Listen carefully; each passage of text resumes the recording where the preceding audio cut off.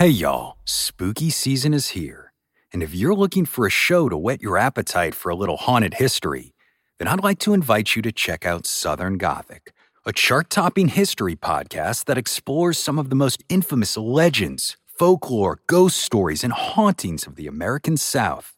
We've covered all sorts of stuff from the Bell Witch of Tennessee to the disappearance of the Confederate submarine, the H.L. Hunley.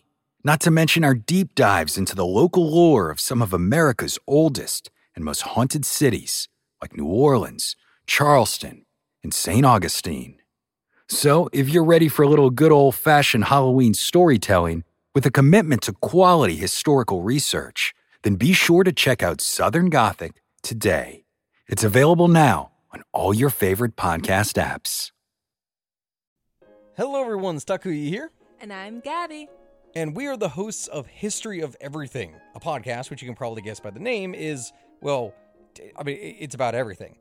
Do you want to know why people thought potatoes were evil and would give you syphilis? Are you curious about all the stories of the terrible and stupid ways that people have kicked the bucket over the years? Do you want to hear tales about all of the different badasses of history and the lives that they had brought to life? Well, if so, then look no further. History of Everything is just the right podcast for you. It's available on Spotify, Pandora, and anywhere else that you get your podcast from. Join us for some fun and just see how weird and wacky history can be.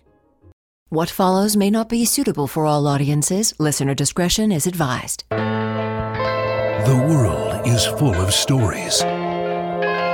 Stories of mysteries, of curiosities, of oddities. Join Kat and Jethro Gilligan-Toth for the strange, the bizarre, the unexpected, as they lift the lid and cautiously peer inside the box of oddities. So I was talking with my sister on the phone the other day, and not in person because she's 3,000 miles away, but I was telling her about how well Lukey is doing, and my brother-in-law in the background, she had me on speakerphone. He goes, "You adopted another dog?" And I said, "Yeah." And he goes, "What's wrong with this one?" And he makes a good point. You know what? Shut up, Bill. Let me see. This guy has alopecia something or other. Alopecia X. As well as being malnourished, and haggis, same deal. And then he had glaucoma as well. And flea dermatitis. And kidney stones. And Lyme disease. Yeah, and we could go on and on and on. Right. Every single dog. Banjo had seizures. Brain lesion. Yeah, it's a good time, And again, it brings us to the question, why do we do this to ourselves? Stupid. But Lukey's doing very well. There's currently a poll on our Patreon about how we should spell his name because it's a big controversy. Lucky's not my favorite dog name, so we thought we would, honor his street cred and keep the name, but spell it differently and pronounce it like the Ecuadorians do, Lukey. Right. So far, in the lead is Luki, Lukey. That's my favorite, too. Yeah, mine, too. This is, believe it or not, our 612th Box of Oddities episode. Wow. Mind-blowing. And over the years, we have often talked about various types of haunting and the differences between an intelligent haunting and a residual haunting. Right. An intelligent haunting is exactly what it sounds like. There's some sort of communication or response to questions being asked, EVPs, those sorts of things. An active presence. Residual hauntings are something entirely different in theory. Like a record being played over and over again. Imagine walking through the halls of an ancient castle, or you're strolling across the battlefield of Gettysburg. I want to do all those things. And suddenly you find yourself wrapped in echoes of the past. You can hear sounds of soldiers charging into battle, the whispers of long-dead inhabitants. It's as if time itself has left a footprint. Now, this is where it gets intriguing. Residual hauntings may have some sort of a scientific explanation. It's called the stone tape theory, and it's a theory that's eerie and fascinating. Let me explain what the stone tape theory is, how it works in theory. And to do so, I'll use magnetic recording tape. You remember cassettes, and those of us old enough remember reel-to-reels. Of course. I have rewound with a pencil many a time. Oh my God, I forgot about that. Or I would fix a twisted tape. Yeah. I'd pull it all the way out and then rewind it back in with a pencil. Magnetic recording tape, the process is pretty simple. Magnetic recording tape, it's like a cassette, works by encoding information, sound or video, onto a tape through a process of magnetization. The tape is coated with tiny magnetic particles. And during the recording, these particles are magnetized in a pattern that corresponds to the sound or the visual signal that it's being exposed to.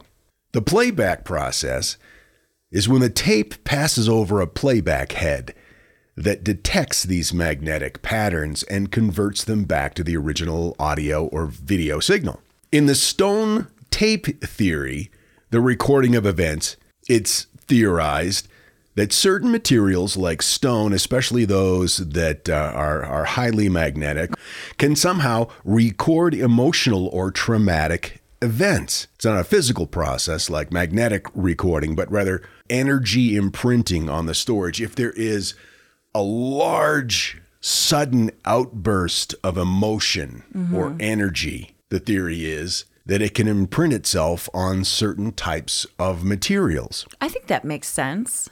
Now, just as a tape head can read the magnetic signals on the tape and convert them into audio or video, certain conditions or triggers, they call it, are believed to cause the playback of these recorded stone tape events.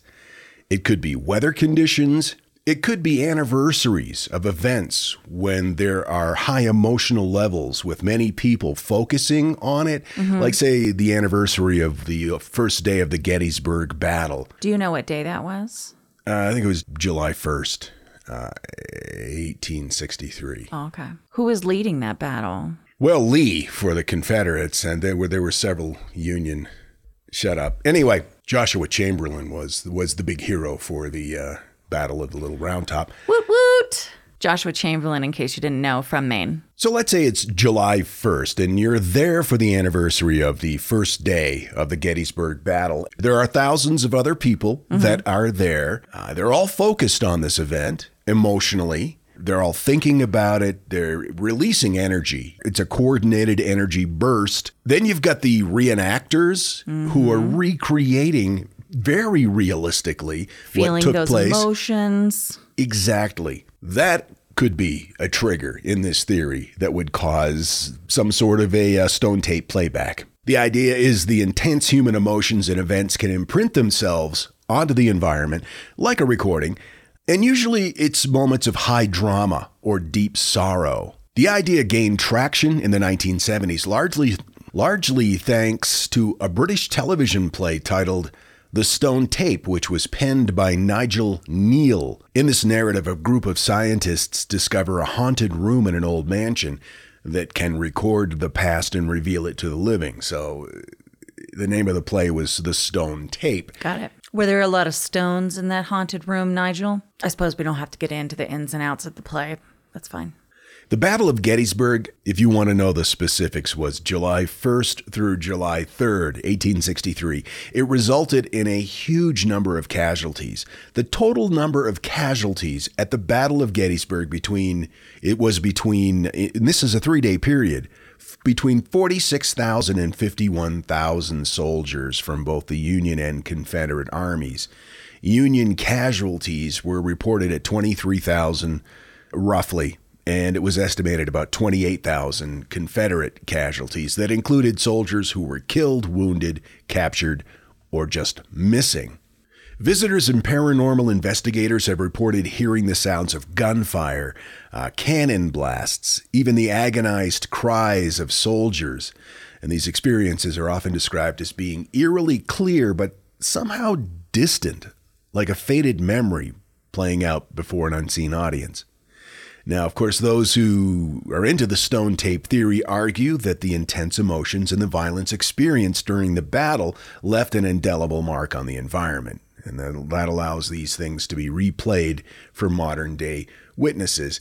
Did I show you that video of the tree line along one of the battlefields? Oh, yeah. You've shown it to me a couple times now. That's a remarkable piece of footage because it looks like soldiers walking, but they're flickering in and out of existence, and they're about 10 feet off the ground, walking in, not just in front of treetops, but behind them. And it's really weird. It is weird. There are a lot of reported incidents at Gettysburg College, which is located close by to the battlefield. It has its own set of ghostly legends and tales, contributing to the area's reputation as one of the most haunted in the U.S. The college has been the site of numerous reports of paranormal activity, and again, residual ones, things that seem to play back over and over again. One of the most famous and enduring stories from Gettysburg College involves the apparition of a Confederate sentry. It's said that his ghostly figure can be seen in the cupola of Pennsylvania Hall, which is one of the oldest buildings on campus, and served as a lookout and signal station during the Battle of Gettysburg. And he just Stands appears. guard? Yep, appears from time to time. He's described as a ghostly soldier in Confederate attire, and he's just standing watch. The sentry's not described as ever interacting with observers, and that, of course, aligns more with the concept of residual haunting. But he just stands there and doesn't do anything. There is another well-known story from Gettysburg College that's far more horrifying, and it's centered around an elevator in Pennsylvania Hall. Is it an Otis elevator? I'm not sure of the manufacturer's name, but and I don't even know if it was there during the Civil War, but it's there now. And this building is rich with history, and it's known as the Old Dorm. And during the Battle of Gettysburg, it was used as a field hospital for both the Union and the Confederate soldiers. The story goes this way, that rather than going to you get in the elevator, and rather than going to its intended destination, sometimes it takes passengers directly past it and down into the basement. Oof. The doors open, and upon arrival, a horrific and gruesome scene is revealed. It's a makeshift Civil War era hospital with ghostly figures seen performing surgery on wounded soldiers. There's chaos. There are bloody limbs lying all over the floor. There's screaming. It's a horrifying sight. And this vision is said to be so detailed and vivid that it's as if one has stepped back into time. After a few moments, the scene starts to fade, and then it vanishes, and then the elevator resumes functioning normally. I'd get that looked at. But really, any old structure, especially made out of stone, that has seen some high emotional impact, like ancient castles in Europe with all of the centuries of history, they're another hotbed for purported stone tape phenomenon. Take, for example, the Tower of London.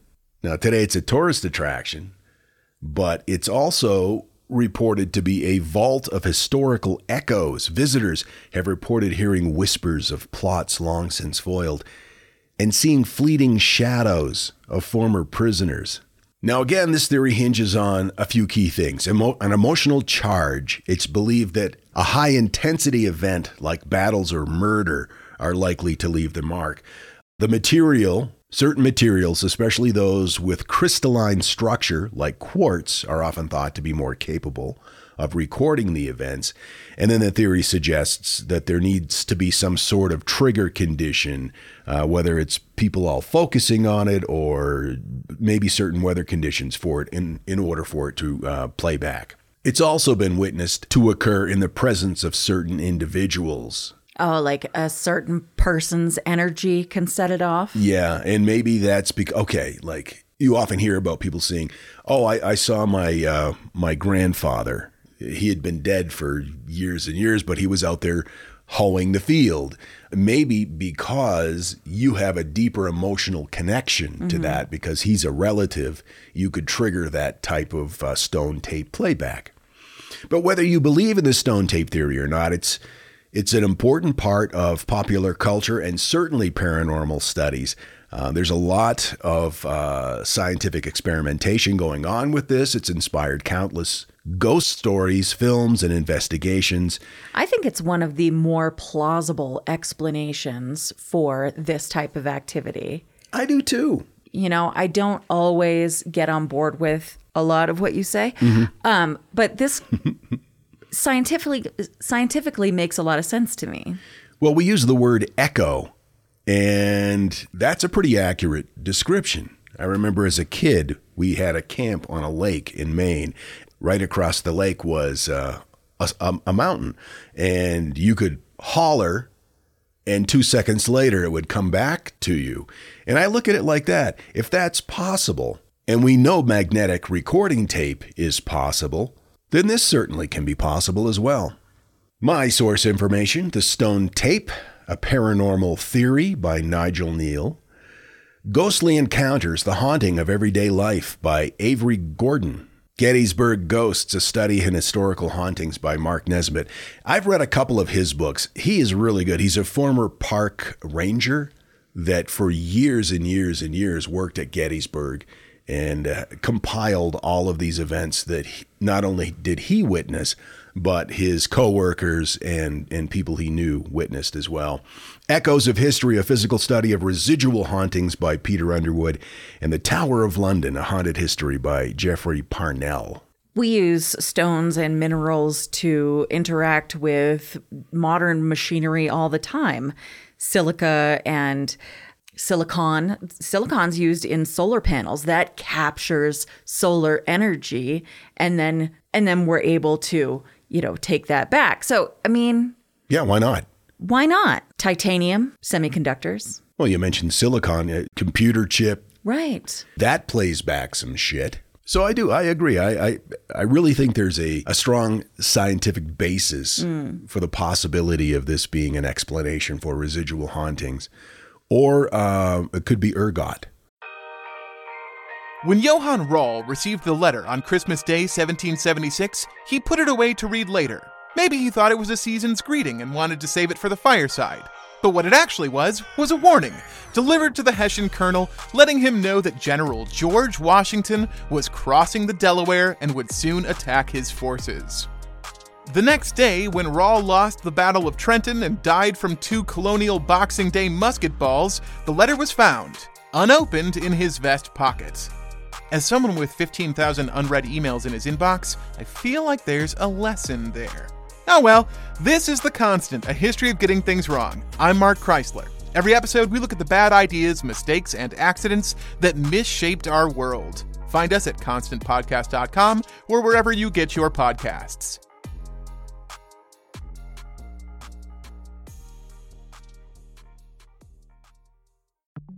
Are you interested in the parts of history that remain a mystery?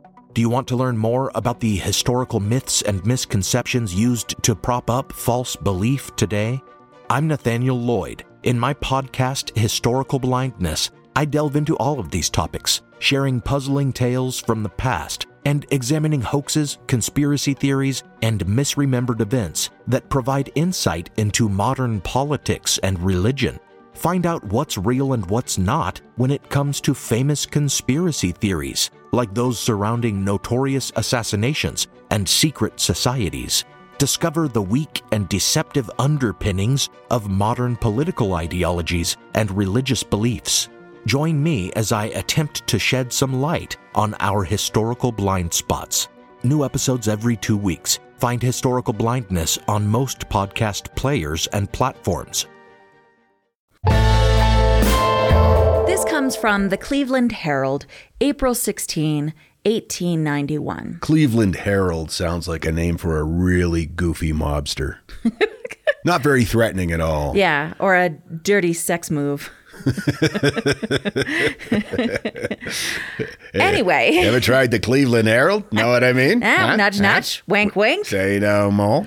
A description of the discovery as told by the discoverer, the Hoopers, of the 9th District, was in town last Saturday and exhibited some of the stones from the alleged burial wall near Hooper's Mill. The stones bear some strange markings, which are thought to be hieroglyphs cut on them by some lost race who built the wall long before any white man lived on this continent. The wall was originally almost completely buried. It attracted attention only because its course was marked on the surface by stones projecting from the ground every 25 to 30 feet over a gently curving arc about 1,000 feet long. Wow. More from the Cleveland Herald. Mr. Hooper states that he had dug down through the wall a distance of about 8 feet. He says the wall is about 2.5 feet thick and is built of stones pretty uniform in size, about 2 feet square and 10 inches thick. The stones are set on edge and cemented together, the joints being broke after the manner of the brick wall. There are 3 tiers of stone in the wall, and the strange characters appear only on the west face of the middle tier, where they are hid and protected by the outside tier. This basically is saying that the wall-like structure was seemingly cemented together by a mortar-like substance. Splitting the sandstone sheets revealed the diagonal rows of markings. Okay, so these characters, according to the Cleveland Herald, are found only in one section of the wall, about 8 feet in length, and do not appear anywhere else where the wall has been examined. Chitata, which means clear water, is the original Cherokee name for an area in Bradley County, Tennessee. The name is used in reference to various locations in the county, including Chitata Valley and the former community of Tasso. Excavations at Hooper Mill, initially supported by the Smithsonian Institution, uncovered this mysterious wall structure with hieroglyphic-like inscriptions. Dr. J. Hampton Porter from the Smithsonian Institute examined these inscriptions in Chitata in 1891, noting various symbols and animal forms resembling both Old World alphabets and recognized Indian symbology. It reminds me of Billy Crystal when he said he had a theory that ancient Egyptian hieroglyphs were just comic strips about a character named Sphinxy. I don't think I've ever heard that. Sphinxy. The discovery, of course, raised intriguing questions, and it would have remained untold if not for A.L. Rawson, a prominent New York professor who visited Cleveland a year later. While staying at a hotel there, he overheard talk of the discovery and decided to extend his stay to visit Hooper Farm. After examining the wall, he was eager to decipher the inscriptions. I'll bet. He enlisted the help of skilled cipher experts, and an expenditure of $35,000 later, the hieroglyphics were identified as ancient Hebrew. Wow. Containing religious and historical content, written by scribes of a nation facing extinction due to war. Rawson's findings were published in the Transactions of the New York Academy of Sciences that year, and suggested similarities with the Dighton Rock inscriptions in Massachusetts, hinting a shared historical age. He believed the wall, emerging after being buried for over 4,000 years, Shut up. gradually revealed itself as a protective layer of earth was eroded. Rawson aimed to fully expose the wall on the inscribed ridge, also identifying nearby pottery and stone artifacts, which he also said were inscribed with Hebrew, connecting them to the narrative of the 2 lost tribes of Israel. Wow. He suspected and speculated that these tribes might have migrated to America through the Bering Strait, considering geographical changes over the millennia. And this was 4,000 years ago. He's hypothesizing. Yeah, and I imagine the Bering Strait looked a lot different then. Indeed. Now, this uncovery, of course, attracted historians and anthropologists from various countries: New Zealand, Japan, Italy, France, Spain, and Cuba. They all visited Hooper Farm. Again, from the Cleveland Herald, December 3, 1920. On the farm of J.L. Hooper in Bradley County, 7 miles southwest of Charleston, Tennessee, and 12 miles west of Cleveland, an ancient stone wall has been brought to light, disclosing what New York scientists believe to be the key to the 2 lost tribes of Israel. It continues, there appears to be nothing unusual about the tract of land, except that at one point, a stone, shaped like a flat iron, stood above the surface of the ground. It was covered with strange characters that aroused nothing more than a casual interest among the country folk, none of whom understood the characters or thought very seriously of them. Silly farm folk. Yeah, farm folk are silly. The Smithsonian Institute actually displayed a small segment. I bet they were lining up to see that. A small segment, 1 foot by 1 foot roughly, of the wall from 1900 to 1902 when it was returned to the owner because there was a question as to whether the markings constituted an inscription. And that question over the years has become an assertion. It's thought today that it's more likely the markings were made by mollusks. Mollusks. Mollusks knew ancient Hebrew? The confusion between the marks of mollusks and hieroglyphs may arise due to superficial similarities such as intricate patterns or grooves. If the mollusk marks have a naturally occurring irregular design, it might be misinterpreted as intentional writing. Well, was he able to decipher any of these mollusk hieroglyphics? Yeah. I mean, they were talking about the ancient tribes facing the end of their civilization. Those are some smart mollusks. In some cases, the observer's subjective interpretation and a desire to find significance could contribute to the confusion between these natural formations and deliberately crafted symbols. A couple thousand years ago, a few mollusks sitting around. What do you want to do today? I don't know. Let's carve the Torah. Moreover, environmental elements such as erosion and natural deterioration can contribute to the fading boundaries between imprints made by mollusks and man-made hieroglyphs. The circumstances surrounding the unearthing of the markings, coupled with the observer's personal background and preconceptions, may impact how natural characteristics are perceived and possibly mistaken for deliberate inscriptions. This highlights the critical significance of thorough examination and specialized knowledge in discerning between geological structures and culturally significant relics. Of course, as we've discussed, the human brain is naturally wired to recognize patterns in the world around us, and that's been crucial for our survival. And of course, it's important that we be able to do that. Unfortunately, the tendency to find patterns can sometimes lead to misinterpretations.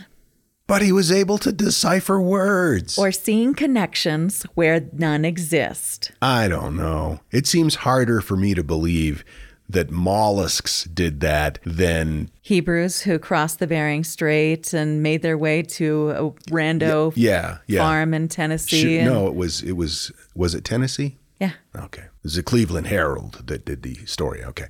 Yeah. No, I think that's far more likely than a bunch of mollusks with chisels. They don't even have arms, let alone opposable thumbs. How the hell are they going to do that? In archaeology, anthropology, and other fields, of course, this inclination to detect patterns can lead to misinterpretations of natural formations as intentional artifacts or inscriptions. And in order to mitigate these errors, critical thinking, rigorous analysis, and awareness of the brain's predisposition to find patterns are essential. No, I get all that. It just seems more likely to me that somebody in academia who doesn't like the idea of disrupting our common beliefs in how things happen throughout history had to come up with some kind of an explanation. So he said, okay, swamp gas is out. Tell them shellfish did it.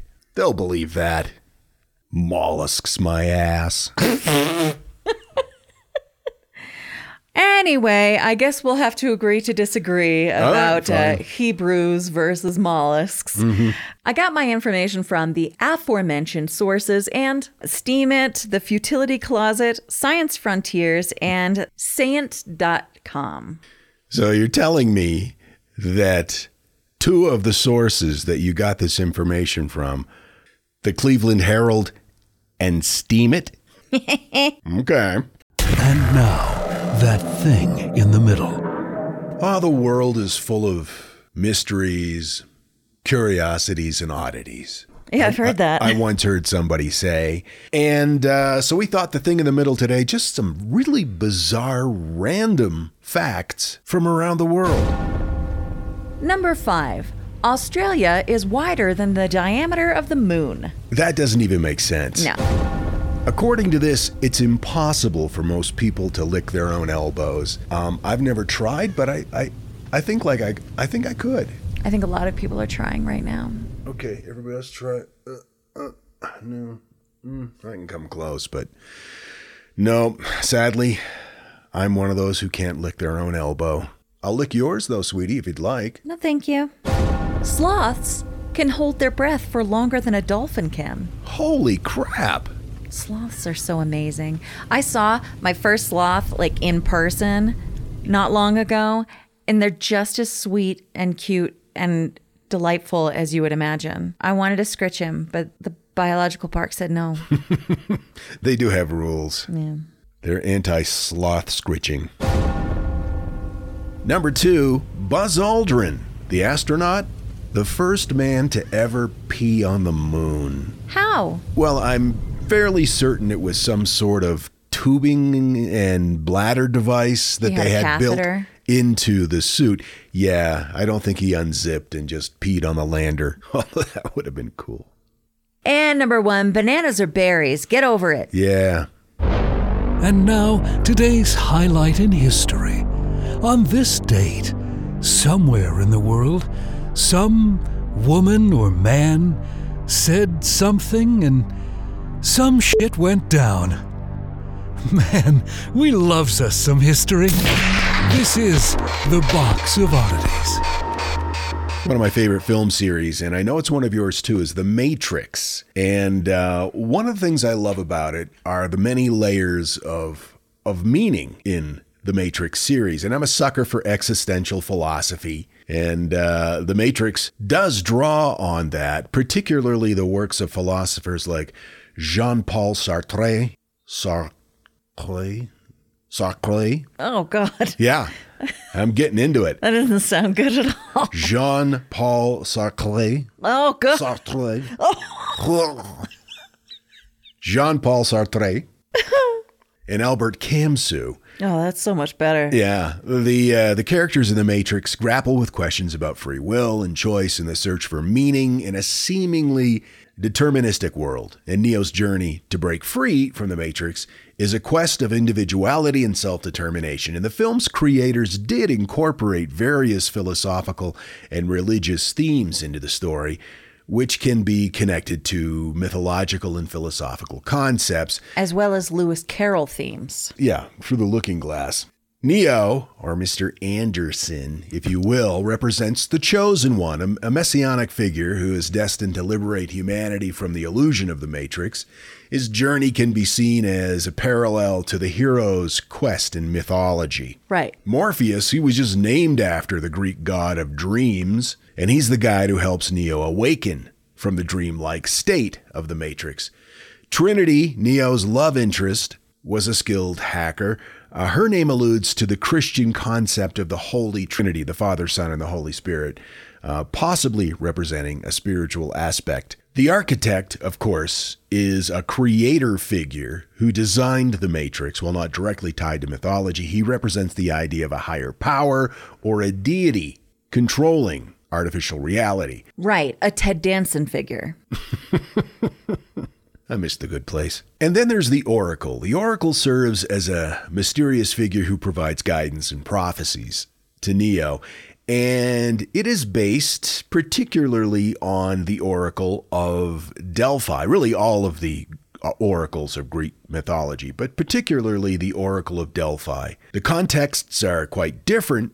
Like in the film, the Oracle is a wise figure who provides guidance. Played by one of the most beautiful women I've ever seen. Very similar to the Pythia, the high priestess at Delphi. The Oracle in the Matrix speaks in riddles and offers prophecies that are not very straightforward, leaving room for interpretation. And that was the same with the Pythia And despite the Oracle in the Matrix being a more modern and technologically rooted version, the essence of her role as a catalyst for self-discovery and for the unfolding of the story remains a very common thread with the ancient Pythia of Delphi. I was going to do a whole thing about the characters in the Matrix and what they're compared to, but I ended up going down a rabbit hole. As did Neo. While researching this, and found out something about the Oracle of Delphi that amazes me. Okay. Let's start with the beginning. Delphi. This sanctuary was originally dedicated to Apollo, the Greek god of prophecy. Delphi's oracle was the most venerated in the ancient world, drawing seekers from all over, from far and wide, all eager for a glimpse into the future. Now, the heart of Delphi's mystique was the Pythia, a high priestess who served as Apollo's mouthpiece. Seated on a tripod, she would utter prophecies in a state of altered reality. She would go into a trance, and between the 8th and 4th century BCE, her influence peaked. Kings and commoners alike sought her guidance, shaping wars, colonial ventures, and crucial political moves. They would consult with the Pythia before they would make any major world-changing or history-changing decisions. I vaguely remember something like in the 300 where in Sparta, they went to the hill to seek the guidance of someone. And that sounds very right. I haven't seen that for a long time, but that does sound right. I should watch it. Now at Delphi, let me paint the picture. The air would be heavy with the scent of laurel. Major decisions of the ancient world were often based on the rituals enacted within the walls. To step inside Delphi was to walk into a space where the veil between the human and the divine seemed to be whisper thin. And at its center stood the temple, a place where man sought knowledge beyond the boundaries of reality. Access to the Pythia was a sacred privilege. Seekers of her vision would undergo a ritual purification. They would sacrifice laurel leaves and barley to the flames on the altar. Then a goat would be presented to Apollo. You're not going to mind this ritual, okay. I promise you. They would sprinkle water on the goat, and if the goat trembled at the touch of water, it was seen as a sign that the gods were willing to communicate. Oh, okay. So they were giving him a bath, a little scrubby scrub. Nice. So on the sacred 7th day, when the sun cast a golden glow on the temple's marble, the inquirer would present their question, which was often inscribed on lead tablets, to the priests. And these intermediaries of the divine would then take those tablets or words to the Pythia. And she was waiting in her chamber. And this was at the heart of Delphi. It was a small, enclosed room sealed off from the rest of the world. Here, the Pythia would enter her trance, and her words would become the voice of Apollo. But like in the Matrix, the words of the Pythia were never plain. They were often riddled with hidden meanings. The prophecies required wise interpretation, and the priests of Apollo would ponder her cryptic verses, translating the divine will into answers that could be carried out back into the world of men. One of the most famous prophecies attributed to the Pythia was given to King Croesus of Lydia. Croesus, who was thinking about how maybe he could expand his empire and kill a bunch of people and take their land. He was thinking about going to war with the Persian Empire. And so he consulted the Oracle of Delphi to inquire the outcome of a potential conflict. Yeah, and did he get it all ironed out? The Pythia's response was... Croesus. Yeah, Croesus. Her response was this: if you cross the river, a great empire will be destroyed. He interpreted the oracle's words to mean that he would succeed in destroying the Persian Empire. Croesus initiated the war. However, the prophecy was ambiguous and ultimately revealed its double meaning. It was not the Persian Empire that would fall, but King Croesus. King Croesus. See, it was his preconceptions about that entanglement that led to his assessment. Right? Mollusks. Yep. Mollusks. But here's the part that blew my mind. The Oracle of Delphi might have been influenced by naturally occurring hallucinogens. This theory is based on the idea that the Pythia, the high priestess who served as the oracle, was exposed to gases that induced a trance-like state.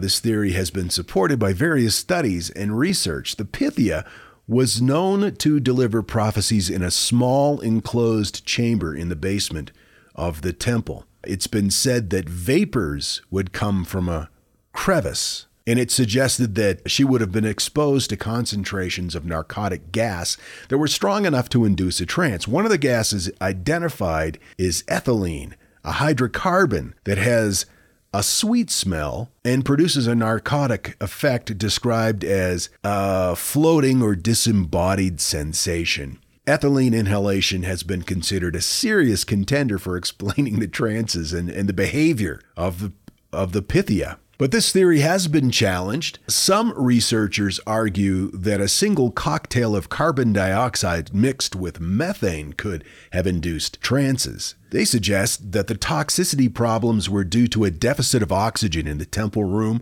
where air ventilation was weak and the gas release from the soil was strong.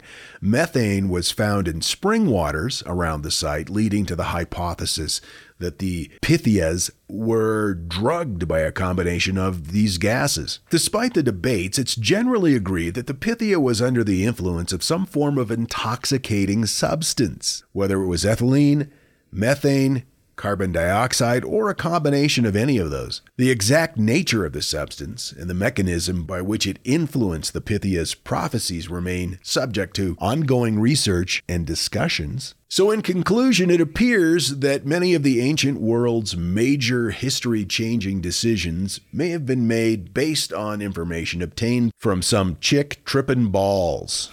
The end. The sources for my story came from National Geographic and LiveScience.com. Once again, I find myself asking you this question. What you got for me? In 2005, Dr. Sarah Salon and Eileen Soloway successfully germinated a 2,000-year-old date palm seed.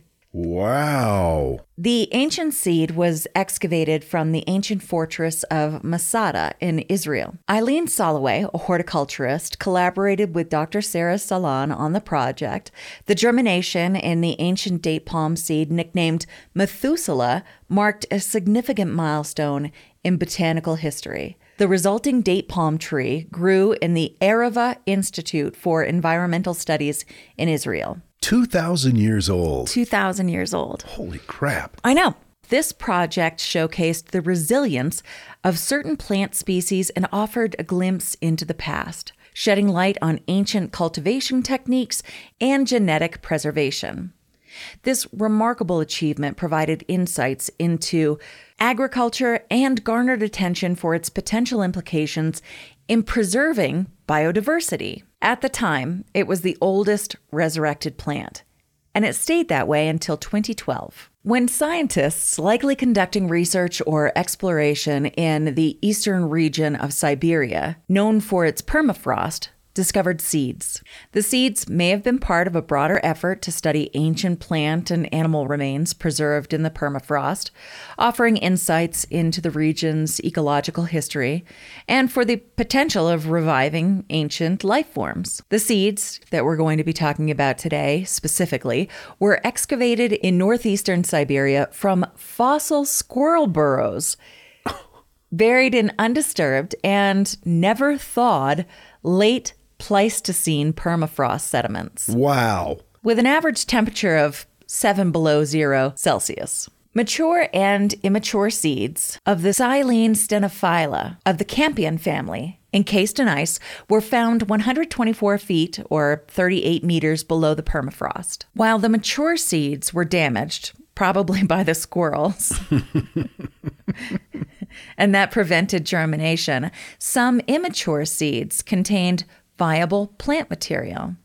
The team extracted the tissue, initiating plant growth by placing it in vials. The Institute of Cell Biophysics successfully cultivated Silene stenophylla, the oldest plant material ever revived, as noted in the Proceedings of the National Academy of Sciences. Does it still exist today in a modern form? Types of it. Types, okay. Now, of course, dormancy enables seeds to endure, aiding dispersal and ensuring survival in varying conditions, although over time, seeds do lose viability and impacts their ability to germinate and grow. Now, the leader of the research team, Professor David Gilchinski, died a few days before his paper was published. But in it, he and his colleagues described finding about 70 squirrel hibernation burrows in the riverbank. All the burrows, it's noted in this paper, were found at depths of 20 to 40 meters from the present-day surface and located in layers containing bones of large mammals